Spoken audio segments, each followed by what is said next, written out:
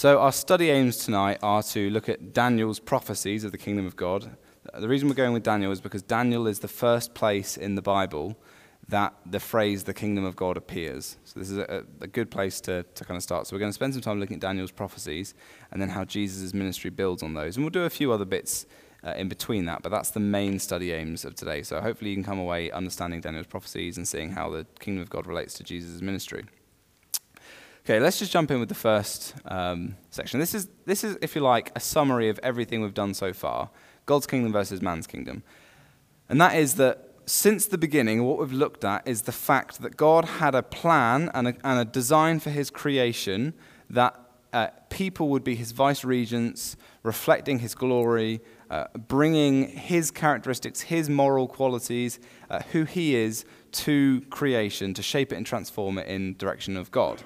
So we saw that from the beginning of Genesis, and what we've seen consistently throughout is that's exactly what's not happening. So, as I put on the handout, since the fall, man has been setting up their own reign where justice, peace, neighborly love are distorted.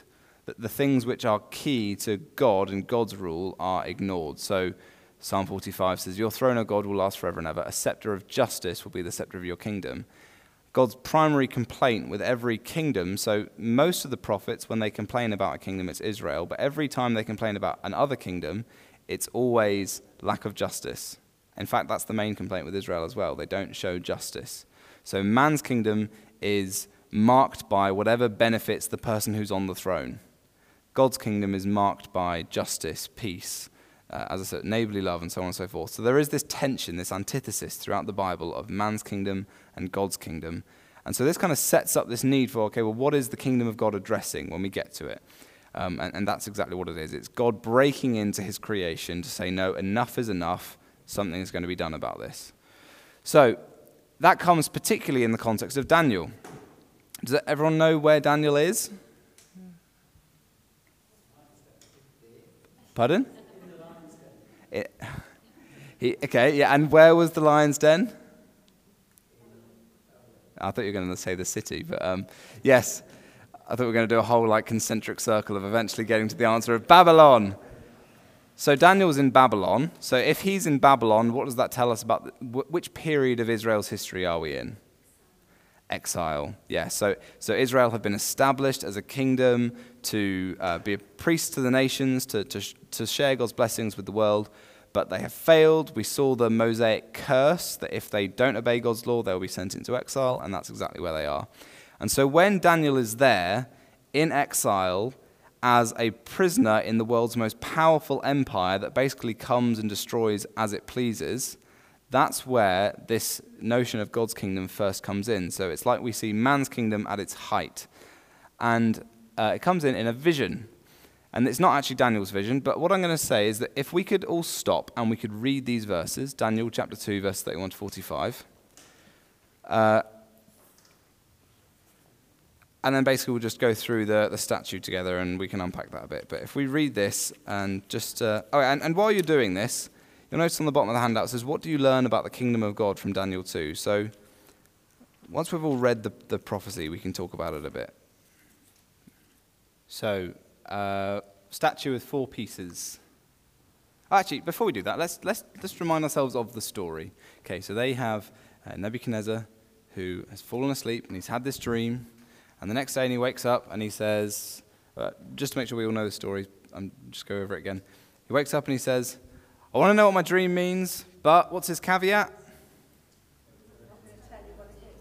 I'm not going to tell you what it is. Yes, you have to tell me what my dream is and tell me what it means. And if you can't do it, then... So Daniel comes along, and Daniel asks God for wisdom, and Daniel says, this is what your dream is, and it's what we've just read. And the dream involves this statue, head made out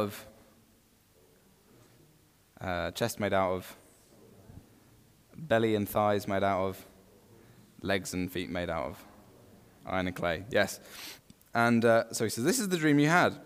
Wonderful, Nebuchadnezzar. Yeah, that's exactly it. Thank you, Daniel. But then Daniel says, okay, but this is what it means. The gold head, this is your empire. Okay, so we're on pretty safe ground to say that the head is the Babylonian Empire. And after you, there will come a second kingdom. And, oh, by the way, if you were at Odium yesterday, this is the Phil statue. This is the statue that Phil, I mean, that just looks like Phil Jenkins, doesn't it? There's a second kingdom that comes after you. Now, look at history. In fact, not even just history out there. Even in the Bible, the empire that comes after the Babylonian Empire who defeats them is the Medo-Persian Empire, the empire of the Medes and the Persians. So, towards the end of Daniel's no longer under Babylonian control, he's under Persian control because the Persians have taken over the Babylonian Empire. And Daniel says this kingdom will be inferior. And indeed, the Medo-Persians lost a lot of territory that the Babylonians had. So again, I think we're on pretty safe ground, so that the chest represents the Medo-Persian Empire. This is where we then start to leave the biblical history and just go into what we know from more general history. The third empire that arises and takes over the Medo-Persian Empire, does anyone know what it is? The Greek Empire. So there's actually an interesting story here because this is directly prophesied in Daniel 8. Do you remember who the Persians tried to invade but couldn't because there was a certain band of 300 people who stopped them? The Greeks. And when Alexander the Great started to rise, he considered it like an absolute affront to his people that the Persians had ever tried to come and take his homeland, that basically if you read one of the histories that's written about Alexander the Great, it talks about how he rode with fury and vengeance to the land of the Persians, and he was very set on taking the Persian Empire as his own. And again, just like Daniel says, this third kingdom will cover the whole world. The whole known world was covered by the Greek Empire. So again, Thais, Greek Empire, I think that's a pretty safe estimation. But then there's a fourth kingdom that will arise, and it'll be mightier than all of them. Does anyone know which? This is kind of testing your history. Yes, the Roman Empire, which basically mopped up what was left of the Greek Empire. And it talks about how this empire is a bit divided. So there are debates over where this division relates to. So the Roman Empire split in the early centuries after Jesus, and you had the Western Roman Empire and the Eastern Empire, the Byzantine and the Ottoman. That could be what it's referring to, but it's unlikely. It's probably more likely just before Julius Caesar became the emperor, Rome went through a civil war and nearly fell apart. So it's probably referring to that more than the later one. But what we're told here is basically a map of history. There's going to be these four kingdoms that arise. And just as an aside, actually, this is one of the things that's so fascinating about Daniel. You get any critical, scholarly commentary on the book of Daniel, and they will all say the book of Daniel was written in the 2nd century BC. Now, according to Daniel, the book of Daniel was written in the 6th century BC. The reason they all say the 2nd is because the prophecies are too accurate. So again, if you assume that God can give the future to his prophets, then that's not an issue, but unfortunately a lot of critical scholarship begins with the assumption that God can't do that. Especially, we're not going to go into it, but especially a prophecy like Daniel 8, where it prophesies Alexander the Great's rise to power, and then, well, we're going to go off on a detour, but the chapters that follow that are, you can almost just sit down with a history book and go, oh, that's that, and that's that, and that's that. If you're a Christian that believes God speaks through his prophets, that's not an issue. Which I am, and hopefully we all are. Yeah, that is good. So, what are some key things we see in this passage? So there's these four kingdoms, but Daniel doesn't just say, by the way, there's going to be four kingdoms. What's the point?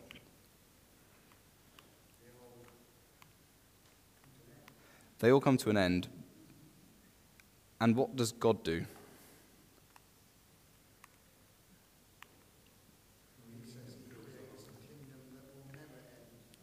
Yes. Yes. Yes, so verse 44, in that time, in the time of those kings, the God of heaven will set up a kingdom that will never be destroyed, nor will it be left to another people. That's really interesting, because if you notice as we went through them, all of those empires are just kind of mopped up by whoever comes next.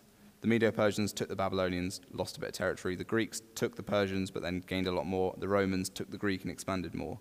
So empires that rise, fall, left to someone else.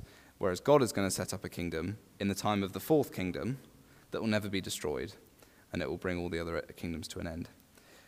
And then the second bit, which was mentioned there by Henny, there's a stone, Now, and the word that's used here doesn't mean rock, boulder, or anything like that. It just kind of means a pebble. This is the same thing that David goes to collect from the brook. This is a small stone. So the stone comes and it smashes the statue. And then what does it say happens to that stone? Yes, it says the stone became a great stone and then grew into a mountain that filled the whole earth. So the stone comes small and then grows to a big rock and then grows to a mountain, and then that mountain fills the whole earth. There's a gradual growth of this kingdom. So obviously not as good as explaining it with Phil Jenkins as a model, but that's the first time we've seen the kingdom of God talked about in the Bible. And so that's the prophecy that we have there of those 4 kingdoms. Now, let's just jump over to Daniel 7. Now, Daniel 7 is different because Daniel 7 is Daniel's own dream. He's not interpreting someone else's. And when we did the theology of the Gospels last year, we had a whole session dedicated to Daniel 7 because it's so important to understand Daniel 7 for Jesus' theology. We're going to spend a bit of time in here again because I think it's really important. But I wonder if it might be best if I could either elect someone to read or I could read. What do I feel like doing more? Mike Dolding, I'm going to just pick on you. It's a big passage, is that okay?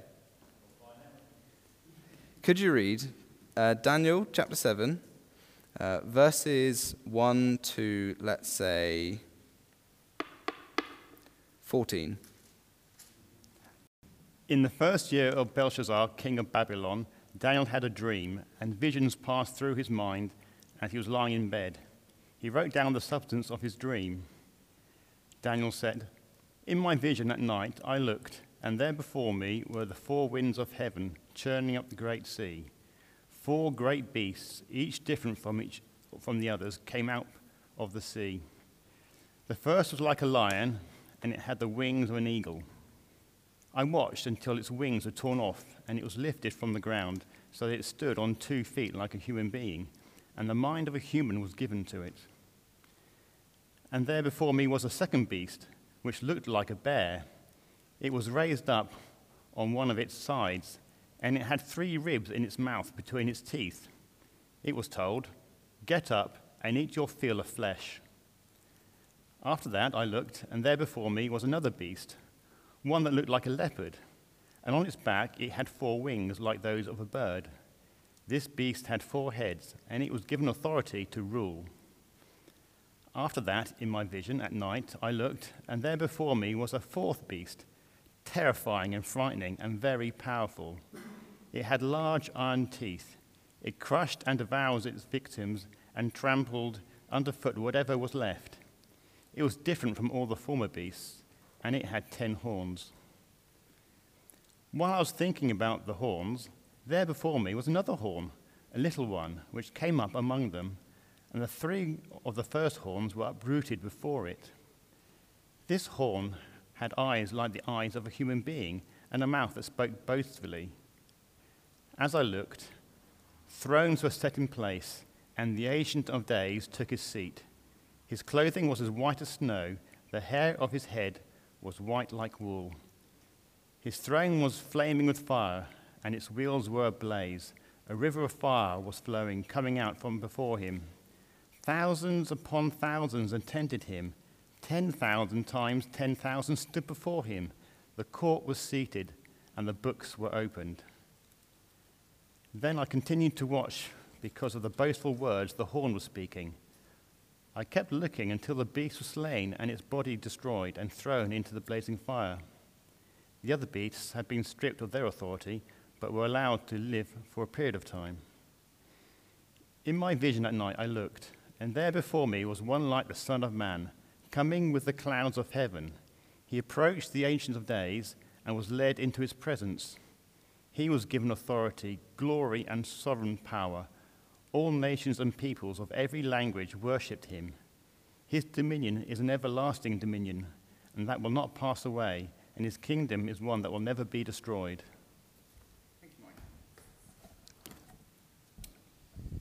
So, there we go. Very similar imagery. There's 4 things that represent 4 empires, and they each arise, and then there's something that happens, something unexpected again. It was a tiny stone. This time, there's a lion, there's a bear, there's a leopard, there's all this, and there's a great beast, and this time it's just a man, one like a son of man, coming on the clouds of heaven. So in both of these prophecies, you have 4 great things, and then something small and insignificant comes that has the victory and receives the kingdom. Daniel then basically says to the angel that shows him the dream, I don't understand what I've just seen. And from verse 15 onwards, the angel explains to him. So if I just summarize it briefly, so verse 16, he told me the interpretation. The 4 great beasts are 4 kingdoms that will arise from the earth, but the holy people of the Most High will receive the kingdom and possess it forever. That's important because if you notice, the Son of Man is a singular figure, but when the angel interprets it, he says the Son of Man is the saints of the Most High, the people of God. And the 4 great beasts are these kingdoms that are going to arise. And then kind of goes on about the 4th beast for a long time, but we don't need to go into all of that. The point there is that we have the same elements of the prophecy. We have to go back to that in a second, actually. Have the same elements of the prophecy. You have 4 great kingdoms, and so I think it's very safe to see these as the Babylonian Empire, the Medo-Persian Empire, the Greek Empire, and the Roman Empire, again, being portrayed. Now, there's some slight differences between them, though, in that, well, not necessarily a difference, just different ways of showing the same reality. The statue, they're all kind of topped up on top of each other. And again, it's not like there's a one-to-one correlation with history, because it's not like these empires were all around at the same time and topped up on top of each other. It's part of the symbolism. And in the same way, these 4 beasts, they aren't, but they're all around at the same time. But these 4 empires were never around at the same time. One followed the other. So it's not that that the prophecy or the symbolism is just kind of like a direct, you can just transpose it onto history. Rather, the prophecy says there are 4 great kingdoms, and there's going to be a kingdom that God sets up, which is going to defeat them. I was meant to show this earlier. I hope this isn't too much of a rewind, but if we just go back, I was meant to show it when we were looking at the Daniel 2 thing. But this is just to show that the view of seeing these 4 elements in both of these prophecies as these kingdoms is by no means a modern thing. This is something that the Jews at the time of Jesus, at the time before Jesus, were all very much doing. And I have this, I think, very funny example of this, where, so Josephus, you might have heard me talk about Josephus before. He was a Jewish historian who fought against the Romans, and during one particular siege where he was the captain, he and his men were overwhelmed, and the Romans came, and he surrendered his life to the Romans, and he joined the Roman side, and from that point on, he was allowed to live supported by a Roman family. And so he wrote a book called The Antiquities of the Jews, which is basically a book demonstrating why the Jewish people are a good, noble people to have around. And there's one bit in Book 10 of the Antiquities of the Jews where he tells the story of Daniel. Now, bear in mind, he believes, and the Jews around at the time all believe, that the 4th kingdom, that the legs of iron, is the Roman Empire. I mean, this is just brilliant when he says, read this what he says. Daniel did also declare the meaning of the stone to the king, right? So the stone is the one that comes and crushes the 4th kingdom. But I do not think it proper to relate it, since I have only undertaken to describe things past or things present, but not things that are future. Yet if anyone wants to be so desirous of knowing truth as to not waive such points of curiosity and cannot curb his inclination for understanding the uncertainties of futurity, and whether they will happen or not, let him be diligent in reading the book of Daniel, which he will find among the sacred writings. In other words, and then something happens to the 4th kingdom with the stone, but we don't need to go into that. You can go read that for yourself. I just think it's really telling, because Josephus clearly thinks that this is going to happen.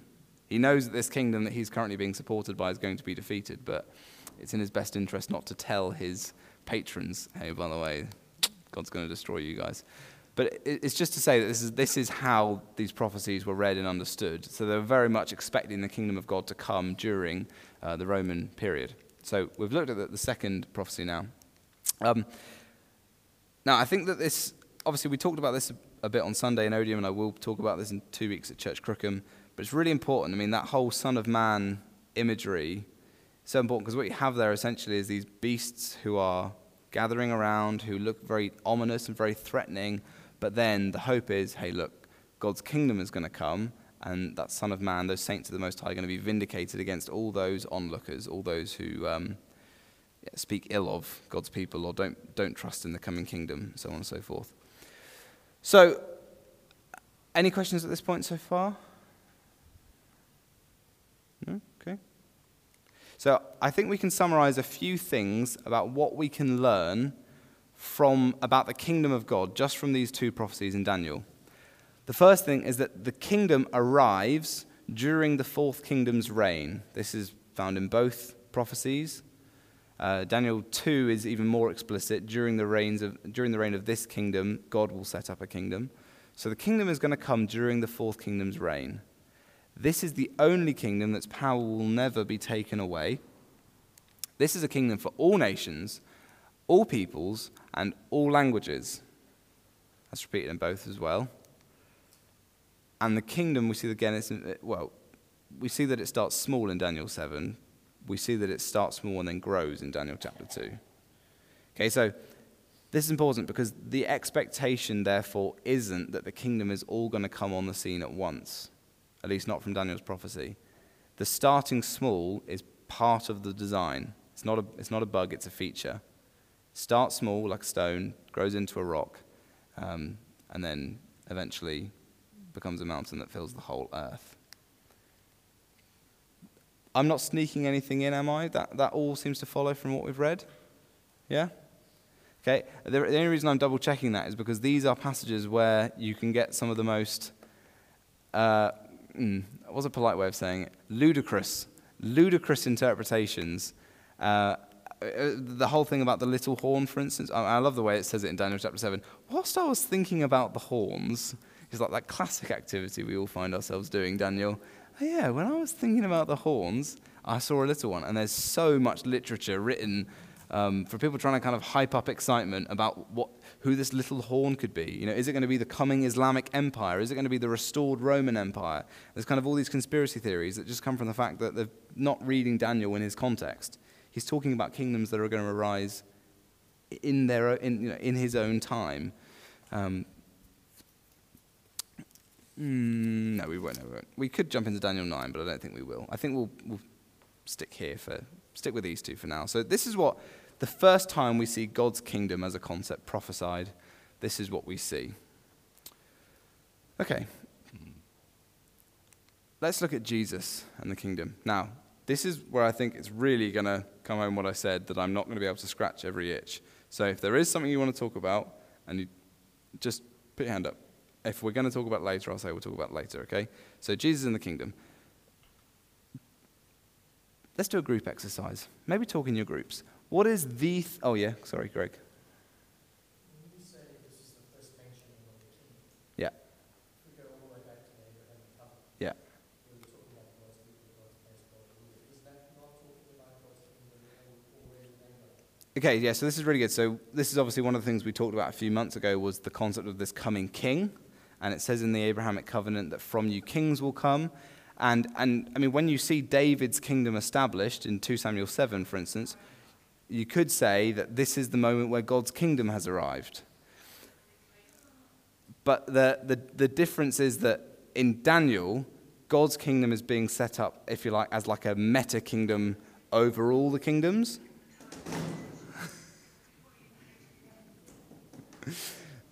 So with David, for instance, in David's kingdom, you have Israel and you have Babylon over here and you have Tyre and you have, so on and so forth, all these kingdoms. But God's kingdom, the thing that distinguishes it in all these others is that it is the kingdom that all nations and all peoples and all dominion is subject to, and it's like a kingdom over kingdoms. So I think that there is definitely a progression. I like to use the phrase an organic progression, right? So a tree starts off as a little shrub and then grows up to be a whole tree. There is definitely a connection between the promise of the king and the kingdom of Israel, and then this kingdom prophesied in Daniel. But I think that Daniel is taking us somewhere distinctly new. Does that make sense? Or am I just complicating it further? All I was asking is that if we go back to the Abrahamic covenant, we're already talking about a kingdom. Well, the language of a kingdom is never used. It's prophesied that there will be a king, and the assumption is that he's just going to be like a king for Israel. right? So that when the other prophecies start to come in about the king who all nations are going to be subject to, it's kind of like a jigsaw piece that you don't quite know where to put it. Does that make sense?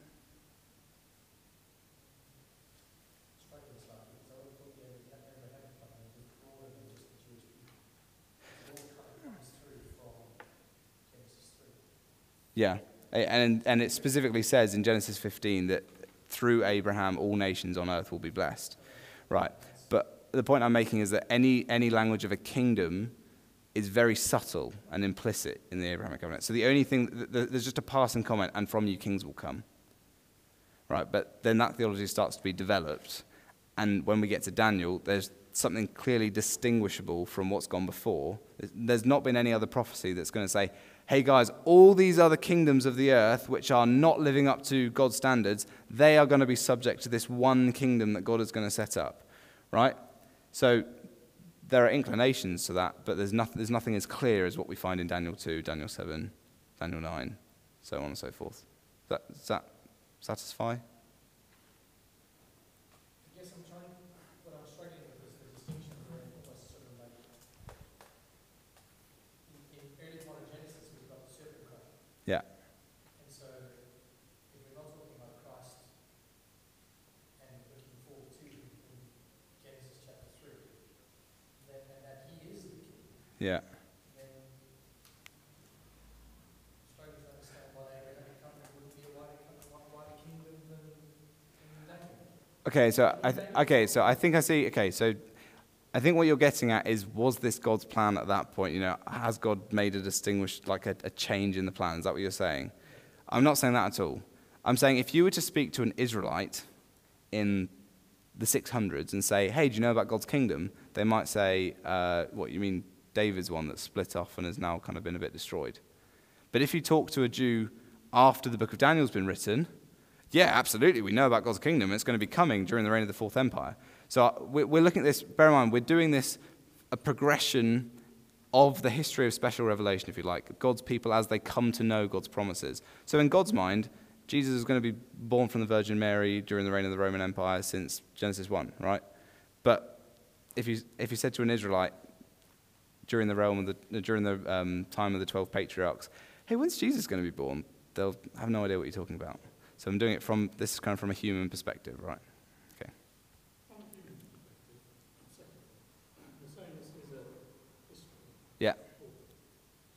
Does history recognize that the kingdoms were defeated by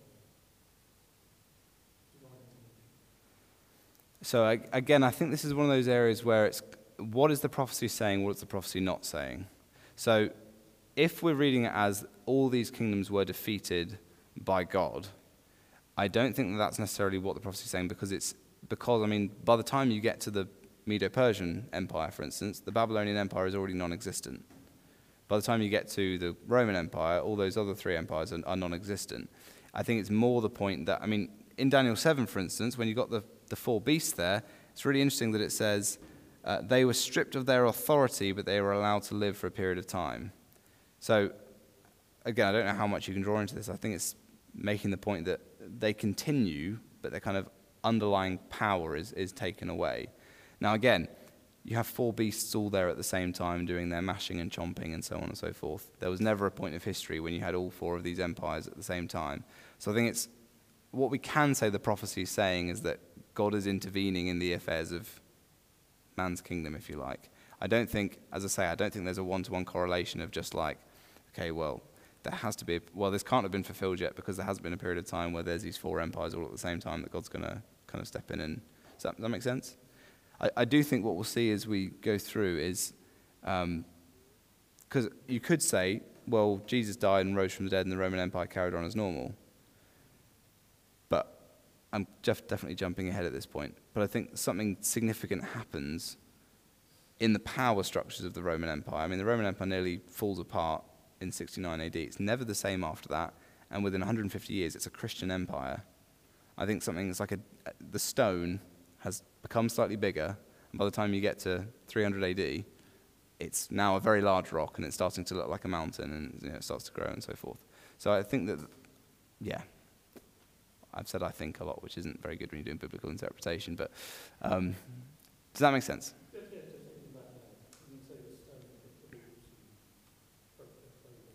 Yeah. Yeah, the statue topples, the kingdoms.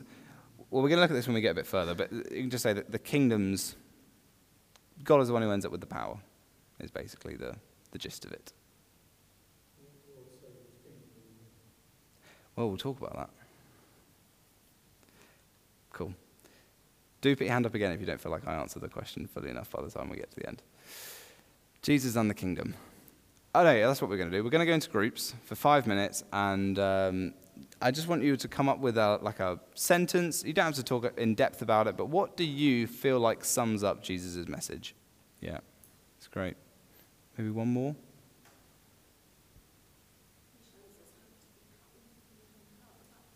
Yeah. Yeah, and I think a lot of those things really kind of help to show that, because, I mean, Jesus' ministry is a bit like a diamond, isn't it? I think the main shine is the kingdom, but all the other sides of it are all, so like, you know, like, as you say, Anita, there's like the ethics of the kingdom. There's the death and resurrection of Jesus. That's a huge part of it, you know, bringing the kingdom. And so it's kind of, it's all wrapped around this whole thing, which is why it's probably not surprising that the very first thing Jesus says in his public ministry is, the time is fulfilled, the kingdom of God is at hand, repent and believe in the gospel. So, I mean, he comes onto the scene and starts announcing this. What would the average Jew in Palestine think at the time? We're in the reign of the fourth kingdom. There's this guy out in the wilderness who's baptizing people, who's doing all that stuff, and now there's this guy who's come around, we don't know who he is, and he's shouting that the time is fulfilled. The kingdom of God is at hand. Now, it's important to say that the Greek word that's used there in gizo, in English, at hand, could kind of mean like, oh, it's near, but it's not here yet. We could basically just gloss that in English as the kingdom of God is here. Some people have used that to kind of say, oh yeah, well, it came near with Jesus, but then it kind of went off again. And then, you know, it's going to come back again any day now. That's kind of a way that it's been read before. I just don't think that's definitely a laboured reading. But the kingdom of God's a really big deal for Jesus. I also wonder if we could just do a brief excursus, because in the Gospel of Matthew, we keep reading about the phrase, the kingdom of heaven. And again, there's been some confusion about this. So, for instance, when Jesus says how hard it is for a rich man to enter the kingdom of heaven, this is often used to say for getting into heaven when they die, because we all know the language of going to heaven. This is decisively not what Jesus is talking about. Matthew is the most Jewish of the four Gospels, and even today, Jews are very slow to use the word God or Yahweh or Elohim or any of those kind of things, and so they tend to just either replace God's name with heaven or with the name. So this is a very common thing. So Matthew is just taking where Jesus says kingdom of God and has changed it to kingdom of heaven. So when Jesus talks about the kingdom of heaven, he's not talking about the place that you go to when you die. He's talking about the same thing as all the other times he talks about the kingdom of God, the rule and reign that God is bringing to earth.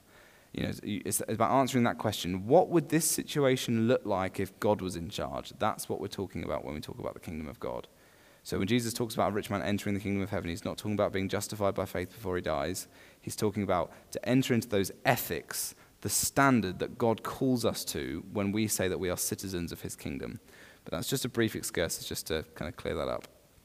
So I think I've got 3 places that we're going to go to kind of look at the kingdom and how they relate to Jesus' message and ministry. So on your handout, you've got a box basically for each. So what I think we should do is, if in our groups, these aren't long passages at all. 1 verse for the Lord's Prayer, 3 verses for those parables, and 4 verses in John there. If we just kind of read them, and what does this verse or these verses tell us about the nature of the kingdom? And if there are other verses as well which you would like to include, then please do add them too. But let's just spend a bit of time actually looking at how the kingdom relates to Jesus' ministry. Okay, let's start at the bottom and work up. What does Pilate's conversation with Jesus in John 18 have to tell us about the kingdom of God? Yes. And what does Jesus, so this is a really important thing to understand. What for Jesus in this passage distinguishes it from the kingdoms of this world. In this passage?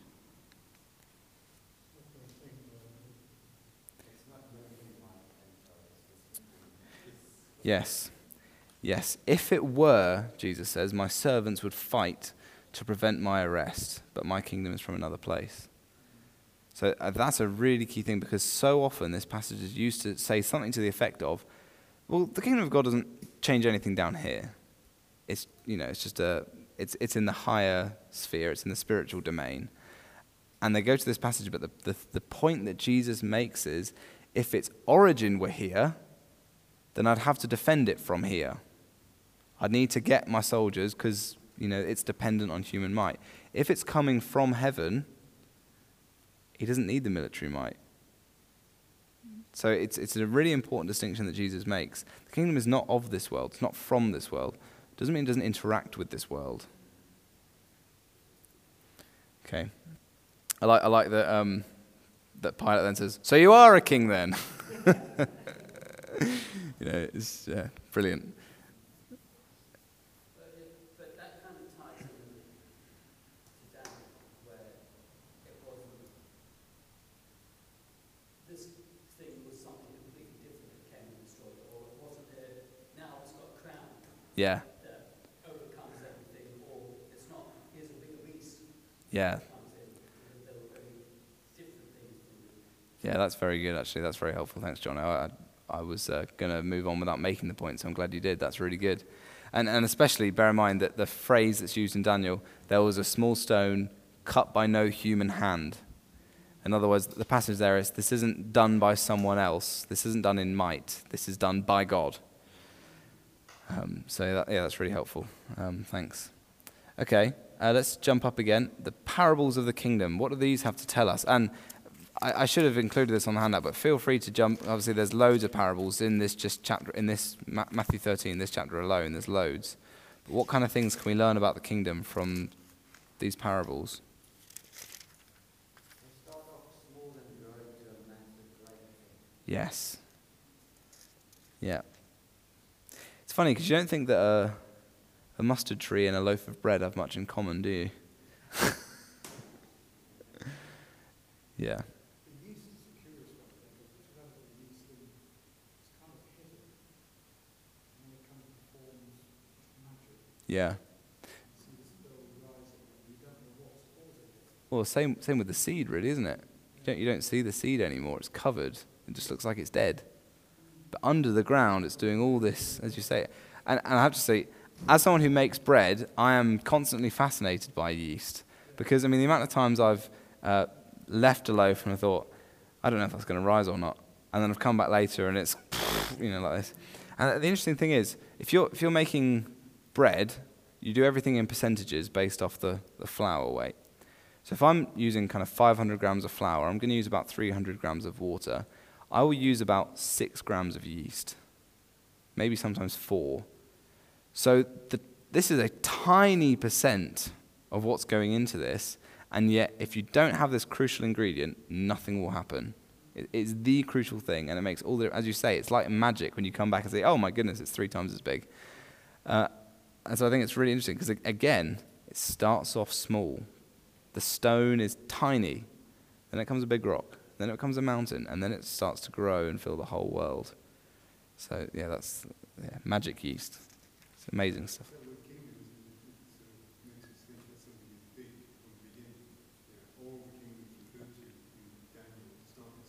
Yeah. The Roman Empire didn't become the Roman Empire overnight. It took 100 years. But when we talk about God's kingdom as well, you think that this was what he established with. So 3, 4, 5, 6, 7, 8, 9, 10, 11, 12. Okay, so from this point on, we have the original members of the kingdom of heaven. 12 blokes in the Middle East.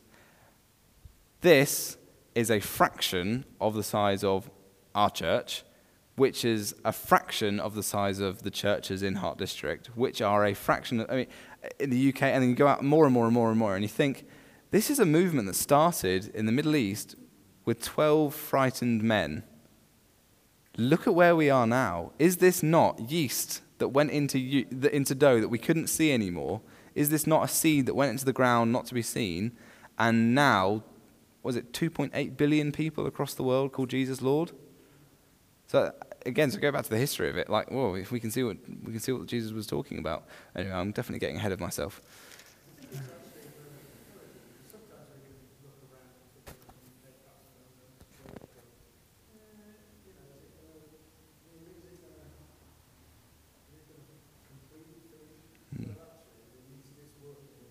Mm. Yeah. Yes, absolutely. Yeah, and I think that these parables tell us quite a lot, really. They tell us it's going to grow, but also, I mean, the other parables, the kingdom of heaven is like a treasure hidden in a field. When a man found it, he hid it again, so that in his joy he went and sold all he had and bought that field. Like, you find something special when you find the kingdom of God. Jesus tells the parable of the weeds, that someone has sown a field full of crops, and they've all started to grow, and there's weeds growing amongst them. But the point that Jesus makes is, yeah, there are weeds growing amongst them, but the wheat is growing. And he says that, you know, the field is the world. So in a sense, it's like we should not be surprised when there are things going wrong, but the reality is the wheat is still growing. That's still the kingdom doing its work. Yeah. Anything else on these passages, these parables? Okay. The Lord's Prayer. What does the Lord's Prayer tell us about the kingdom?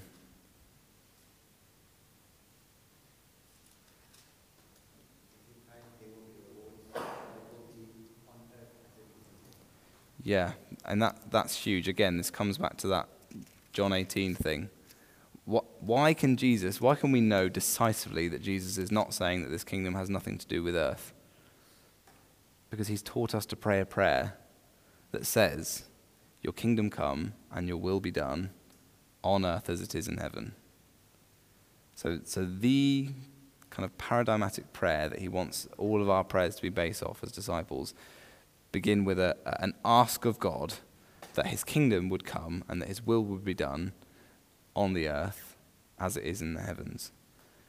And this is what's called a twinlet phrase. So on earth as it is in heaven. If you look in your Bible, you might have little indents. Do you have indents in the Lord's Prayer? Bits where it kind of goes like this and then like that. It should have it so that your kingdom come, your will be done. These are the same line. And then on earth as it is in heaven is slightly indented. It's to make clearer what's going on poetically there, that on earth as it is in heaven is a phrase that relates to both of those clauses.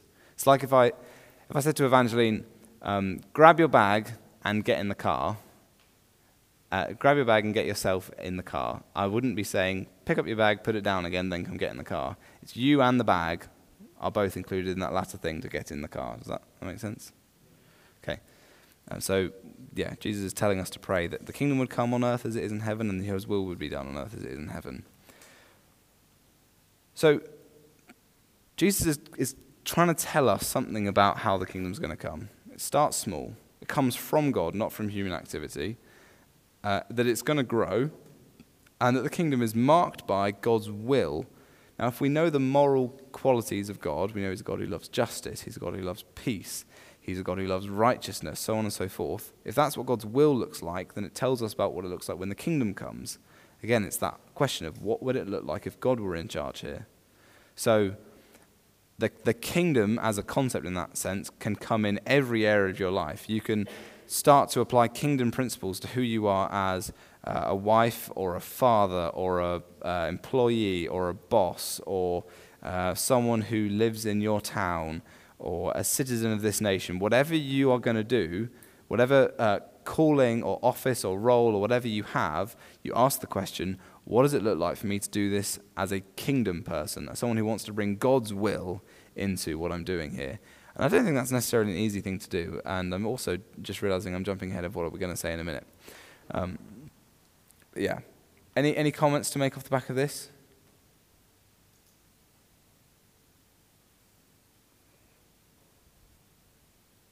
Okay, cool.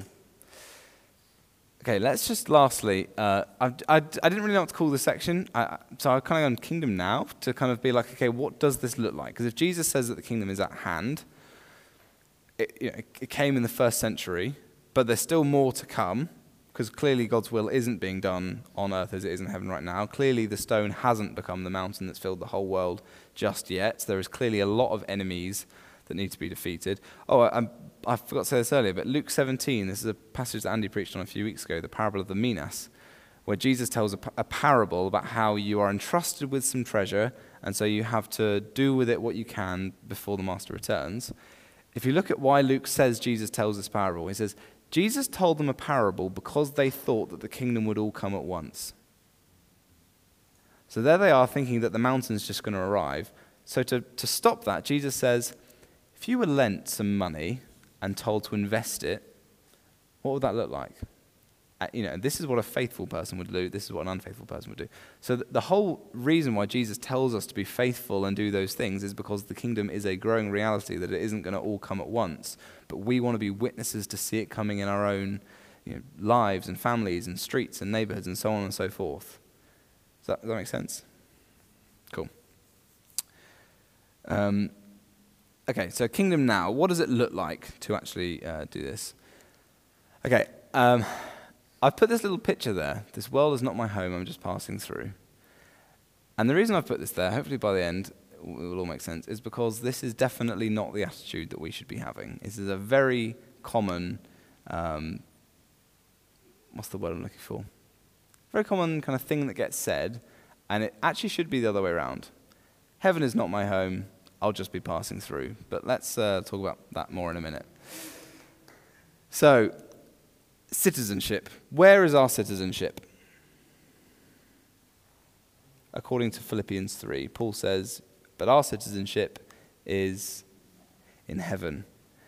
What does that mean?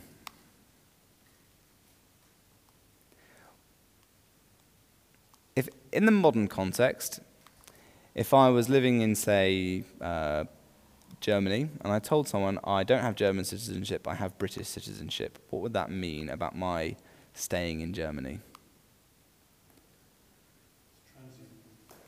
I'm not going to be here long, I have to go back to Britain. That's where my citizenship is. If we read that into what Paul says in Philippians 3, we're actually reversing how citizenship is understood in the ancient world. So let me tell you a story. In the 2nd century, Rome, the city, was getting very overcrowded.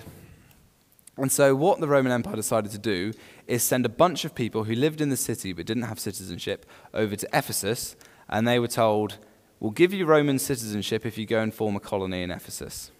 And so they went, and they were now Roman citizens, and their job was to bring Rome to Ephesus. Most citizens of Rome did not live in Rome. Citizenship said where you were backed by, not where you're going. So Paul is a Roman citizen. He grew up in Tarshish. In Acts, for instance, when he's being flogged, he says, "Don't you know I'm a Roman citizen?" And they say, "No, we jolly well didn't. We're going to stop flogging you now." And the point was, he had certain privileges and protections because he belongs to Rome. It does not mean, "Don't you know that I'm going back to Rome because that's where I'm from?" He'd never been to Rome before. So when Paul says your citizenship is in heaven, that does not mean that's where you're going back. What it means is that is the source of your privileges and authorities, and you, like those people in Ephesus, have a responsibility to bring heaven to wherever you are. And the reason I'm saying this now rather than next time when we talk about the new creation is because I think this is so key to understanding our role as ambassadors of the kingdom. The kingdom is not something that we're longing to go to. It's something that we are entrusted to act out in the present now because we are citizens of heaven. Does that make sense? Okay. What about the other kingdoms? Daniel 7, Daniel 2 tells us that during the time of the fourth kingdom, God is going to set up a kingdom and all other kingdoms are going to be subject to it.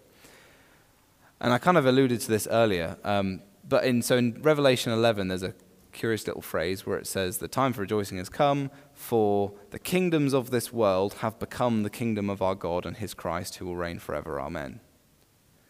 And the point there is not that the kingdom of God cancels out other kingdoms. but rather that they are, if you like, our MP is it. Well, this isn't a very good analogy because we're a democracy, but I'll go with it anyway. Ranil Jayawadena is, if you like, the ruler of this area, but he is subject to a greater ruler. Right? Even with the United Kingdom, for instance, we have different parliaments in Scotland and Ireland and Wales and the UK, and yet they're all subject to one power. And I think the same thing's going on here, and I think we see this in Daniel 7 as well. The beasts aren't defeated, but their authority is stripped away. So there's something there about God's kingdom is like a kingdom that sits on all the other kingdoms. And so now, like in Psalm 2, for instance, it says, all the kings of the earth are subject to the Lord's Messiah. So we can still very much be British citizens subject to this nation, subject to this kingdom, but be subject in a greater level to the kingdom of God. And the reason I've included this is because I think this is a really important and practical consideration, because in the history of the church, there's been some Christians who have wanted to take this so seriously and radically that what they think that means is they have to leave all of society that's currently established and be God's kingdom somewhere else. So if you think about the Amish movement or the Mennonite movement, for instance, these were people who said, no, we can't be subject to any other kingdom. We're part of God's kingdom. And I don't think that's what God's kingdom calls us to do at all. I don't think that's found anywhere in what Jesus has to say. It does say that whoever is in charge is themselves subject to someone else who is in charge. Right, so Rishi Sunak will be judged on his capacity as leader. Does that make sense? So if I put it another way, James 3 says, not many of you should desire to be teachers, for we know that teachers will be judged more harshly. So I will be judged as Joshua, but I will also be judged in my capacity as a teacher of the gospel. And that will be a harsher judgment. And King Charles III will be judged as Charles, but he will also be judged as, how was your conduct as king? Did you reign in righteousness? Did you bring justice and peace and so on and so forth? And so the kingdom of God is, as I say, like a kingdom that sits on other kingdoms. We can be good, faithful citizens of wherever we are found, but we are subject ultimately to God's kingdom. Which I think brings to that last point of kingdom vocation. We are all called to be kingdom bearers wherever we are. That is our primary vocation. So Henny, your job is not principally to teach people how Genesis software works. That's your secondary job. Your primary vocation is to be an ambassador and bringer of the kingdom. I just picked on Henny because I saw him first. I'm not going to go around and say it to everyone. But it applies to everyone. Just imagine I've spoken to you all individually. We all have a vocation. And so there's lots of different ways of looking at that vocation. Evangelism is a huge one. I mean, part of being an ambassador is being a herald. To herald the kingdom is something that we're called to do. But to act out the kingdom, think about Jesus' curse on the Pharisees. You care about the minor matters of the law, but you neglect the greater matters of justice. So if we do believe in a God who is so committed to justice that he wouldn't just kind of forgive sins willy-nilly, but had his own son die on the cross so that he could be just and the justifier of the one who has faith in Jesus, if God cares that much about these things, so should we. We should care about seeing the needy cared for, the one who has no voice being spoken for, the oppressed being set free, and so on and so forth. And that's not supposed to sound like a kind of a liberal social justice woke thing. This is a biblical thing that Jesus calls us to do, to see societies transformed in the name of Jesus. So we've all got a vocation. And then the last thing, just to top it off, why do I say why do I say heaven is not my home? I'll just be passing through. Because if everything that we've looked at is true, that Jesus says that the kingdom is going to come here, if the kingdom is going to bring all nations and peoples and languages and so on and so forth together, if God is going to bring his justice here, then this is where we want to see God act. And heaven is where we go while we await the day where we rise from the dead to see the fully realized kingdom that God has brought, the full mountain. We'll go to heaven, yeah, great, but we're not going to be staying there. We're going to be coming back to the fully realized, fully established kingdom that God has been working at for the last 2,000 years and still has a lot more to do. So, yeah, I think that's everything I wanted to say. Any questions?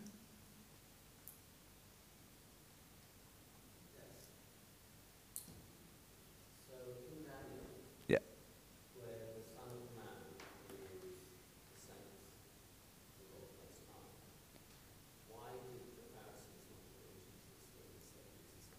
Yeah. Okay. Do I do the simple answer, or do we do a whole other deep dive into Isaiah 46? Okay, so in the prophecy you have, there's kind of the two halves. There's the half where you have the four beasts and the Son of Man, and then there's a bit where the angel explains it. And I think there's a point of, so that the Son of Man represents the saints of the Most High. So it's representation. I think this is exactly what we have in the person of Jesus. So why does Jesus spend 40 days being tempted by the devil and every time answering from Deuteronomy in the period where Israel were tempted in the wilderness? It corresponds to the 40 years where the people of Israel were wandering in the wilderness, being tempted and giving in, whereas Jesus is faithful in that. And the point there is that Jesus, as one man, represents all the people of God, which is why Paul constantly talks about us being in Christ. I'm not righteous because I'm a righteous person. I'm righteous because I'm in Christ and he is righteous. So the point there is that Jesus represents all his people. So you could say we corporately are the Son of Man, but because insofar as we are in the Son of Man, which is Jesus. So Jesus, okay, so...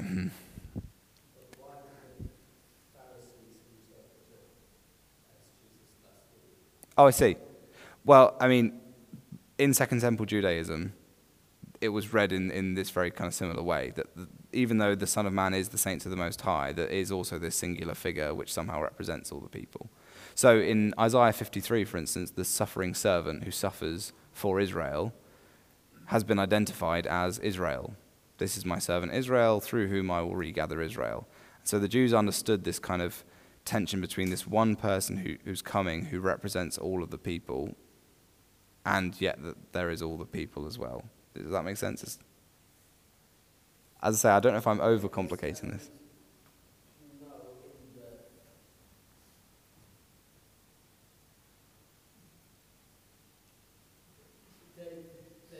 Yes, Jesus was making a big claim, but was it a claim to be God? No. No. The Son of Man in Daniel 7 is not a divine title. So, well, okay, so it might be. Okay, so we have two versions of the book of Daniel in Greek that were both being read at the time of Jesus, what we call the Septuagint and what we call the Theodotion version. In the Septuagint version, where it says, there came one like a son of man to the Ancient of Days, in the Septuagint version it says, there came one like the Son of Man who was the Ancient of Days. Whereas in the Theodotion version it says, there came one like a Son of Man who came to the Ancient of Days, which is a better reflection of the Aramaic. So there were some Jews, so the book of Enoch, for instance, very much reads the Son of Man as being a singular figure who is divine. So some people were reading it in that way, but I don't think that when Jesus says that he's the Son of Man in his trial scene and says, and you'll see the Son of Man coming on the clouds of heaven, he's not making a divine claim about himself. Their charge of blasphemy comes from the fact that he is calling himself Israel's Messiah, and therefore, you have to serve me, because that's what Daniel 7 says. All peoples, nations, languages will all serve him, so on and so forth. And so they hand him over to Rome as a political usurper. So, I mean, blasphemy is much wider than just he's claiming to be God. But I think the key point, the reason why they say blasphemer is because when they say, are you the Messiah? And he says, I am, which is the divine title.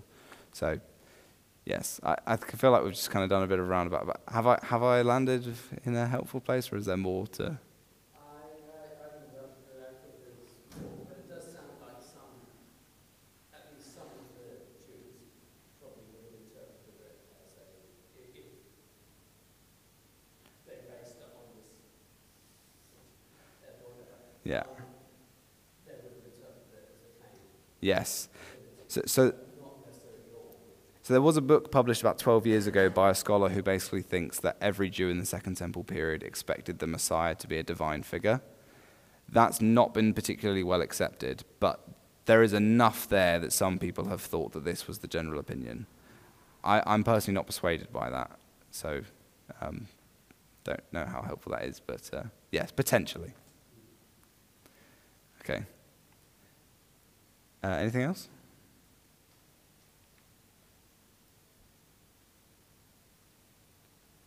If if you're put off by how long it takes me to give a simple answer, then I